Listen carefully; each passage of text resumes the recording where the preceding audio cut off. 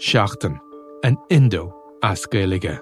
Táim I mon iireachta I dhéanamh teacht ar a chorp, agus súlagam amachchan seo gur féidir é a chur in uig ceart lena bhaintear féin. Scialtaí, fis, tuirmí. Tá sé dochreite nach bhéadach ara I gcóna meáin an cheist sin a eáil. Bhí an tálam a gnám go raibh áthcáir na reachtam. Íontach sé táirn go raibh an áthcáir san I list dúthail agus go minic freacht gár a clig sar ducha sin éachair. Ná ní bhín ann dar darach sé sin. Bhín marabh. Seachtain. Find us on all the usual podcast platforms. Remember, you can stay up to date on the latest news with the Irish Independent WhatsApp channel.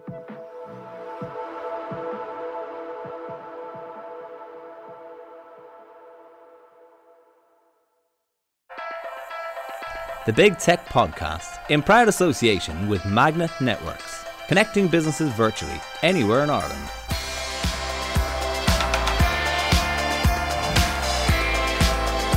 Hello and you're welcome to the Big Tech Show with me, Adrian Weckler, the tech editor of the Irish and Sunday Independent, and thank you to Magnet Networks for sponsoring this podcast. This week we're going to talk about voice recognition and Amazon Alexa and Google and Microsoft and all companies in between. And we're joined by a real expert in the field. Brett Kinsella is the chief executive and founder of VoiceBot AI. VoiceBot AI, the leading source of research data analysis related to the voice and AI industries. And he was named Commentator of the Year by the Alexa Conference in 2019. Congratulations, Brett.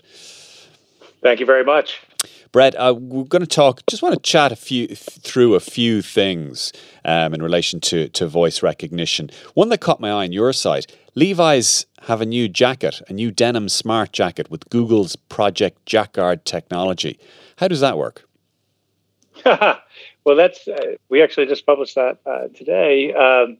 Essentially what we're talking about smart clothing or any type of smart wearable device is this idea that you can interface with technology, the digital technology and services that we've all become accustomed to by simply speaking. Mm-hmm. So this idea that it'd be hands-free, eyes-free, that one you can sort of tap on the wrist and you can get information. There's other smart clothing which you can actually give a voice command or tap a button and you can change the temperature.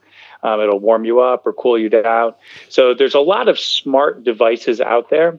And I think that when we look at something like Google Assistant or Amazon Alexa, Apple Siri being integrated into something, what we're doing is we're thinking about two things. One is there a way to interface with the technology without having to touch and look? Right. So it's something very natural. We can just speak. It's instantaneous. And the second thing is by doing that, by introducing voice into the interface, can we do much, much more than we would otherwise? Because if you think about it on your smartphone or on your watch, you can only do what the developer allows you to do. They put buttons there, touch, swipe, different types of transactions or different types of movements that you can do. Unless the developer has conceived of it, you cannot do it.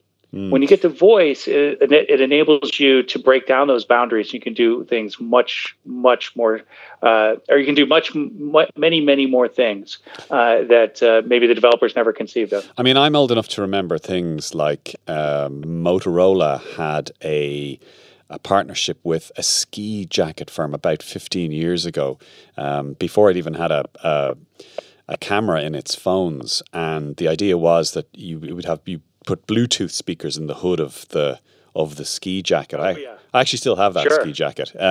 But with this one here, particularly, I think they call it the trucker jacket, and this is kind of a half step in that direction, I think, because it uses something called fiber electronics, which contain a small electric tag. Or rather, there is a tag alongside these special fibers. And these are conductive fibers built into the sleeve. And the tag connects by Bluetooth to your Android smartphone. And there are 4 different gestures, apparently. Brushing in, brushing out, double tapping, and covering the area. And supposedly you can do this to do things like take a photo or control your music. But you spoke of something a minute ago where you can actually use your voice to warm yourself up or cool yourself down.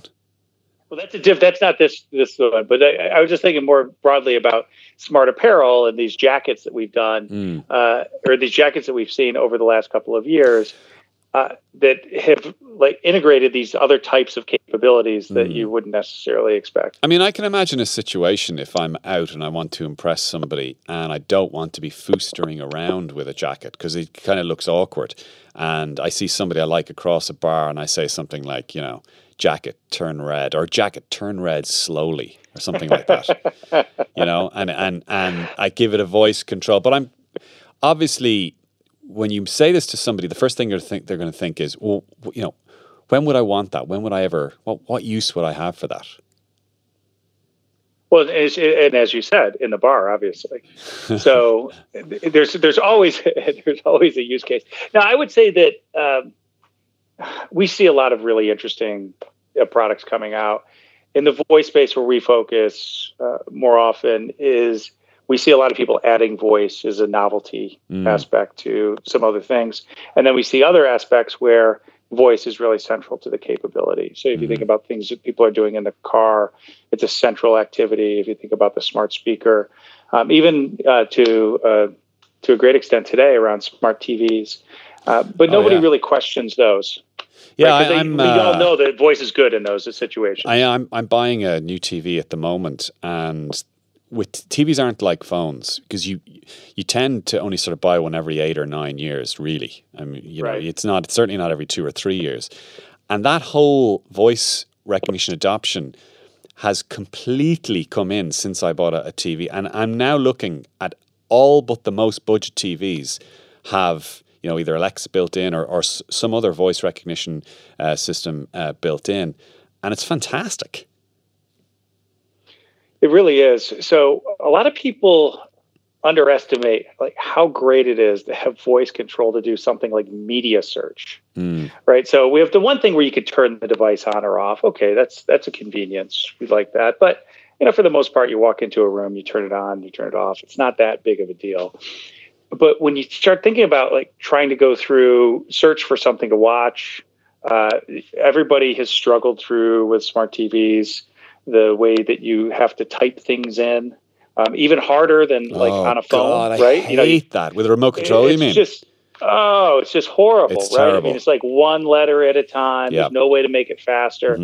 And like I've had a voice remote for a couple of years from my television provider, and I never look at anything. All I do is speak into the device, and it goes right to what I want. And it'll surface things you didn't know were on. You could ask for certain types of sports or movies or genres, or you can even ask for an actor, and it'll show you all of the available movies you could watch right then with that actor. And it'll tell you what service it's on. Is it on a free television service? Is it on your Netflix account? Is it a paid option that you could download?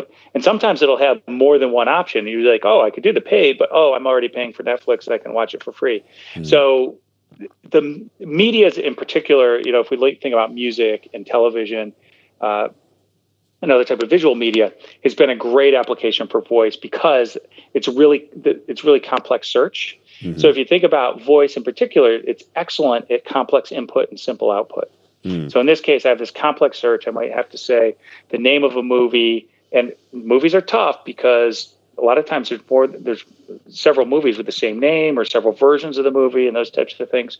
So you can actually say what you want or the type of movie you want, and then the output is simple. It just gives you a selection, or it gives you 2 or 3 selections, and you just pick it. And so voice is really exceptional for that use case. It's good for other use cases too, but this is an excellent one. Well, one of those other use cases is doorbells. Amazon's Ring doorbell, for example. And now it looks like that we're going to get a real heightened sense of functionality there with Doorbell Concierge, aren't we? Yes, that is one of the more important developments in the last couple of years in all of AI. Tell us what it is. Okay, so Ring Doorbell Concierge so first of all, you have to understand what a video doorbell is, right? So video doorbells are very popular now, where somebody will come up and there'll be a video feed, and then you can watch on your phone or sometimes on your television who's at the door. And this is really convenient sometimes, particularly if you're not at home. You can see who's at the door, and you can even, in many cases, communicate with them. So, for example, if someone's dropping off a package, they ring the doorbell, you pull up your phone, you might be across town, you say, you could just leave the package there. Or, no, I know I need to be there to sign it, I'll come pick it up, whatever, right? So the video doorbell has been useful. However, you're not always available. And maybe sometimes you don't want to engage with the person who's at the door. So now the Ring Doorbell Concierge, which will roll out in the first half of next year, will actually have a conversation with the person who comes to the door on your behalf. So this is Alexa. People are familiar with Amazon's Alexa assistant. And it will ask questions. What can I help you with? If it's a delivery, it might give the delivery person instructions about where to leave the package because it knows that. If it's somebody else, it very often will ask them if they can take a message, if they can leave information for them. And it's really a fairly simple transaction, but it's very complex. Simple for humans, complex for computers, because you have to navigate this back and forth conversation. You have to know the type of information that the homeowner needs in order to get back in touch with the person. So, for example, they just say, hey, Adrian stopped by. Okay, Adrian who, right? And Adrian, could you leave your number so that we could get back to you? And then a text message will automatically go to the homeowner. And so it has to be smart enough to fill in all those gaps. What if the homeowner says, did Adrian sound angry? It won't do that yet, but it will soon. Amazon hasn't announced anything along those lines. This is being done today. You think about sentiment analysis. Well, this is Amazon.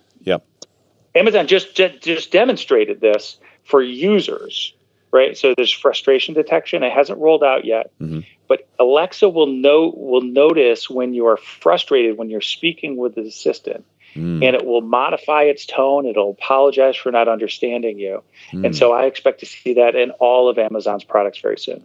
So it could soften its tone, for example, if it detects, say, frustration or anger, and if the researched response to that to try and ameliorate the situation is a softened tone, then it will soften its tone.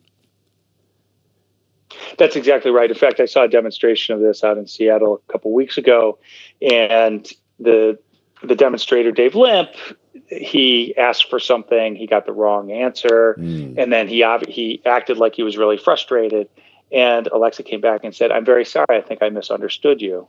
And then it asked him to restate his question, or if there's another way that it could be assistant. And we've seen this before other places. So, for example, Nuance Communications, which is one of the really big voice assistant companies you've never heard of because it's always embedded inside of cars or call centers, those types of things. And they demonstrated at CES earlier this year a solution that would use facial recognition and tone of voice, some combination of the two, determine if you were happy or sad or angry or frustrated. And depending on that, it would adjust how verbose the assistant was. So if you were more cheerful, it might have longer, more flowery phrasing. It might actually say something that might be a little fun or humorous. If it detected that you might be angry or frustrated, it would be very terse and just answer questions and fulfill your tasks immediately. And do you think that we'll get celebrity voices with that? Well, we're already starting to see celebrity voices. So speech synthesis is one of the aspects of the technology revolution around voice today.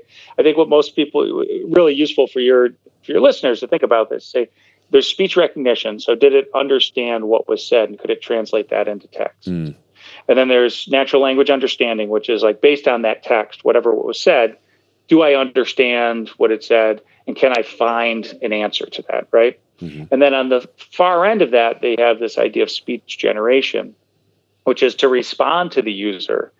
Can the system generate some sort of audible spoken tone that sounds like a human?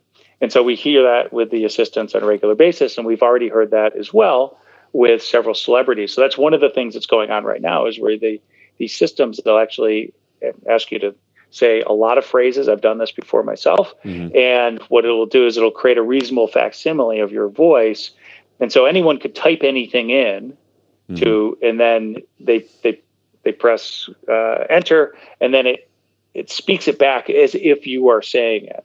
And so that's how this whole thing works. It goes from speech to text, and then the system figures out based on the text what's going on. And then when it wants to respond, it responds in text, but then it translates that to speech. And so we've seen John Legend came out, or John Legend voice was released by Google. Samuel L. Jackson's going to be released by Amazon coming up. And we're going to see several of these going forward. I think they will be relatively popular, but mostly a novelty, kind of like ringtones were when cell phones first came out. I'd like a Stephen Hawking voice. I'd like his AI voice. Well, that'd be kind of cool. You can get that. You could actually get that already. I think. Yeah, because that was a synthetic voice. So that exists. In fact, an interesting story about that is he would not change that voice. There was far better speech synthesis that developed in the sort of couple decades after he started using that. But that he became so identified with that voice, he wouldn't change it. Oh, it was very distinctive. And when you heard it, you automatically thought, you genuinely sort of thought, I'm actually listening to a genius. Yeah. So it did resonate. One thing that has been controversial in the last year or so is all of the big tech companies that are testing or researching voice recognition. They've all been hauled up for the practice of allowing some humans to listen to some of the commands or recordings for the purposes of trying to make the systems more accurate. And it was kind of painted in the media really as now see, they really were listening to you. And we've had a lot of back and forth on that. But my question would be, if most of them have said now that they're ceasing that activity, or they'll only do it now with very, very overt permissions, offered first. Won't that make it more difficult, though, for these systems to be accurate? Yes, it will. So, first of all, I think people should understand this is the common practice. It's called supervised learning. So if you're using artificial intelligence, the supervised learning is when there are errors, humans review the errors, they annotate them, and then they feed the information back into the system. And the system uses the identification of the error and the correction as a way to avoid that problem in the future. So what it's going to do is ultimately it makes it harder for people who haven't actually built up all of this corpus of data of all these errors and already fixed them. It makes it harder for them because they still need to do the supervised learning. The more you've done, the less important it is. But let me tell you a couple places where it's really critical. One is accents. So what we find is a lot of the times these systems are built to recognize a very standard accent or the most common accent. And then they tend not to do as well with accents which are not as common. And that frustrates people. And that can have both ethnic and socioeconomic implications to it. And so that's one of the big things that they do in order to make the voice assistants functional for everyone.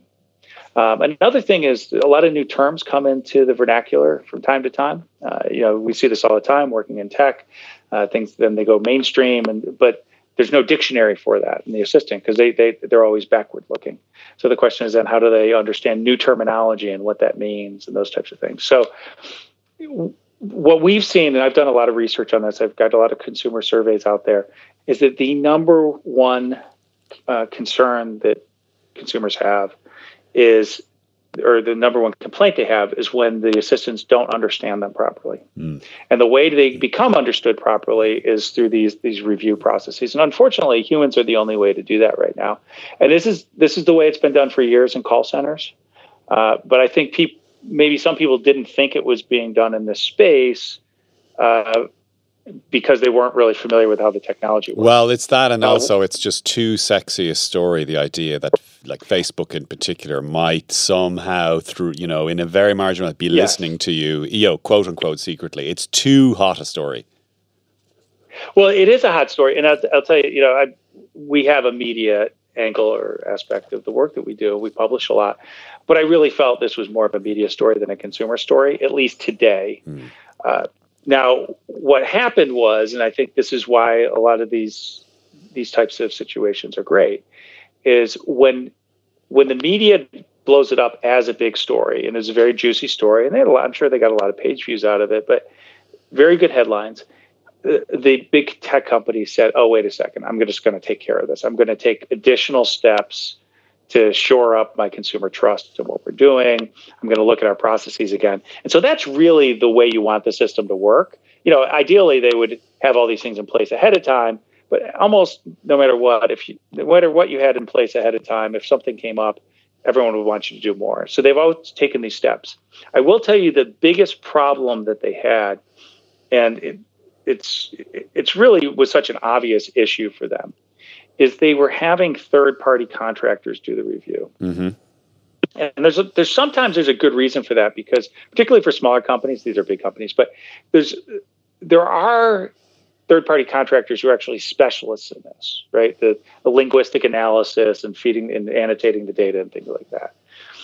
However, these big companies have the resources to bring that in-house. And what happens is when they delegate the responsibility for this annotation to a third party, they've broken the chain of responsibility and ownership over that data. And what we see in all sorts of data, whether it's just your cell phone tracking or utterance data that you record through smart speakers and voice assistants, is that there's a small percentage of the time there is personally identifying data, but a small percent of the time it's actually a lot of data points because we use these devices so frequently. And that meant this personally identifying data, maybe embarrassing data, is getting heard by this company that nobody knows. I have a relationship with Amazon. I have a relationship with Apple. I have a relationship maybe with Facebook or Google. And I put some level of trust in them about how they store my data. But I don't have any idea whether I should trust who they hand it off to. And I had no idea they are handing it off to somebody else. And so that is really the issue. And so what you see is when, like, Apple says they're bringing it in-house, or they're shutting down the program, or they're telling people, Amazon's telling people they can opt out. That is the sort of the first step to sort of reestablish trust and control over the process. Yeah, we saw it here in Ireland. Apple has a huge facility down in Cork in the south of the country, and they got hit in exactly the same way as Amazon and Facebook and Google did, and essentially the company that they were using as contractors essentially ended up laying those people off. Now, I think Apple was suggesting that they were actually going to take a lot of those people on themselves subsequent because they still need to do that work. Just for listeners who, just as a reminder, you're listening to The Big Tech Show with me, Adrian Weckler. I have Brett Kinsella, the CEO and founder of VoiceBot.ai, and thank you to Magnet Networks for sponsoring this show.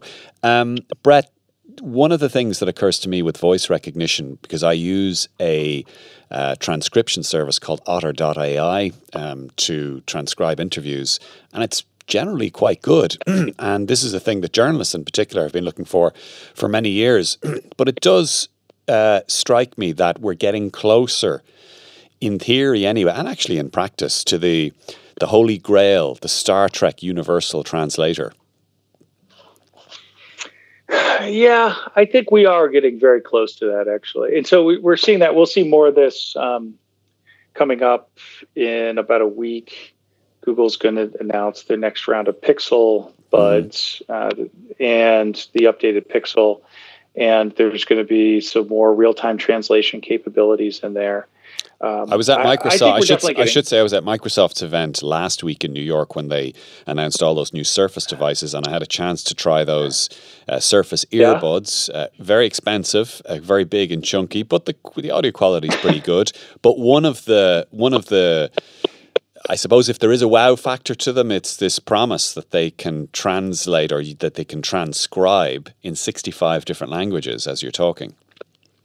Yeah, the real-time captioning when you're speaking. I haven't had a chance to try that yet, so I'll be interested to see how that works. Yeah, I don't think they allow you to test. Oh, they allowed me to test it, and I tested that captioning feature, and it worked. to the same degree of accuracy, roughly like 80-90% plus, as many of the other services I've tried. Now, not especially comfortable. The audio quality was good, but they come with those little rubber disposable ear infill things that some in-ear wireless buds have. I don't really like that. I prefer the hard form factor of the AirPods. But, Microsoft knows its market. They're more expensive, and it's obviously going for more of a productivity customer there. But it's an exciting idea that you can caption or transcribe, or maybe eventually translate into all these different languages in real time. Yeah, and I think what a lot of people don't realize is when you see like captioning on TV, even for live events. So for recorded events, I think they have plenty of time. But for live events, you have the automated, but then sometimes you'll see edits in real time. And those edits are because there's humans who are overlaying onto that. And so there's a couple of folks in the States who are working on this, who are doing the combination of automated plus real time.